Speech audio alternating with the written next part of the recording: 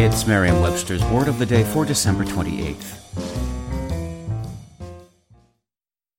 Brought to you by the American Civil Liberties Union. With your support, the fight to protect everyone's civil rights continues on. Donate before the ACLU's critical December 31st deadline, and your gift will be matched. Visit aclu.org/word today. That's aclu.org/word to donate today. Today's word is suffrage, spelled S-U-F-F-R-A-G-E. Suffrage is a noun that means a short intercessionary prayer, usually in a series. It can also mean a vote given in deciding a controverted question or electing a person for an office or trust. Finally, it can mean the right of voting, franchise, also the exercise of such right.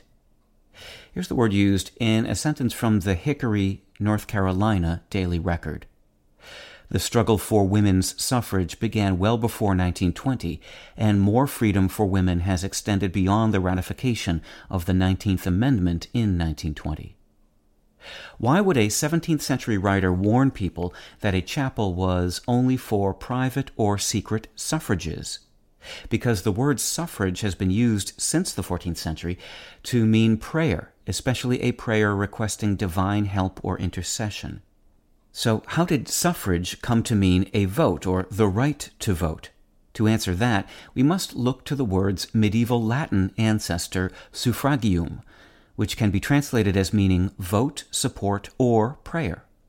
That term produced descendants in a number of languages, and English picked up its senses of suffrage from two different places. We took the prayer sense from a Middle French word, an offspring of suffragium that emphasized the word's spiritual aspects, and we elected to adopt the voting senses directly from the original Latin word. With your Word of the Day, I'm Peter Sokolowski. Visit Merriam-Webster.com today for definitions, wordplay, and trending word lookups.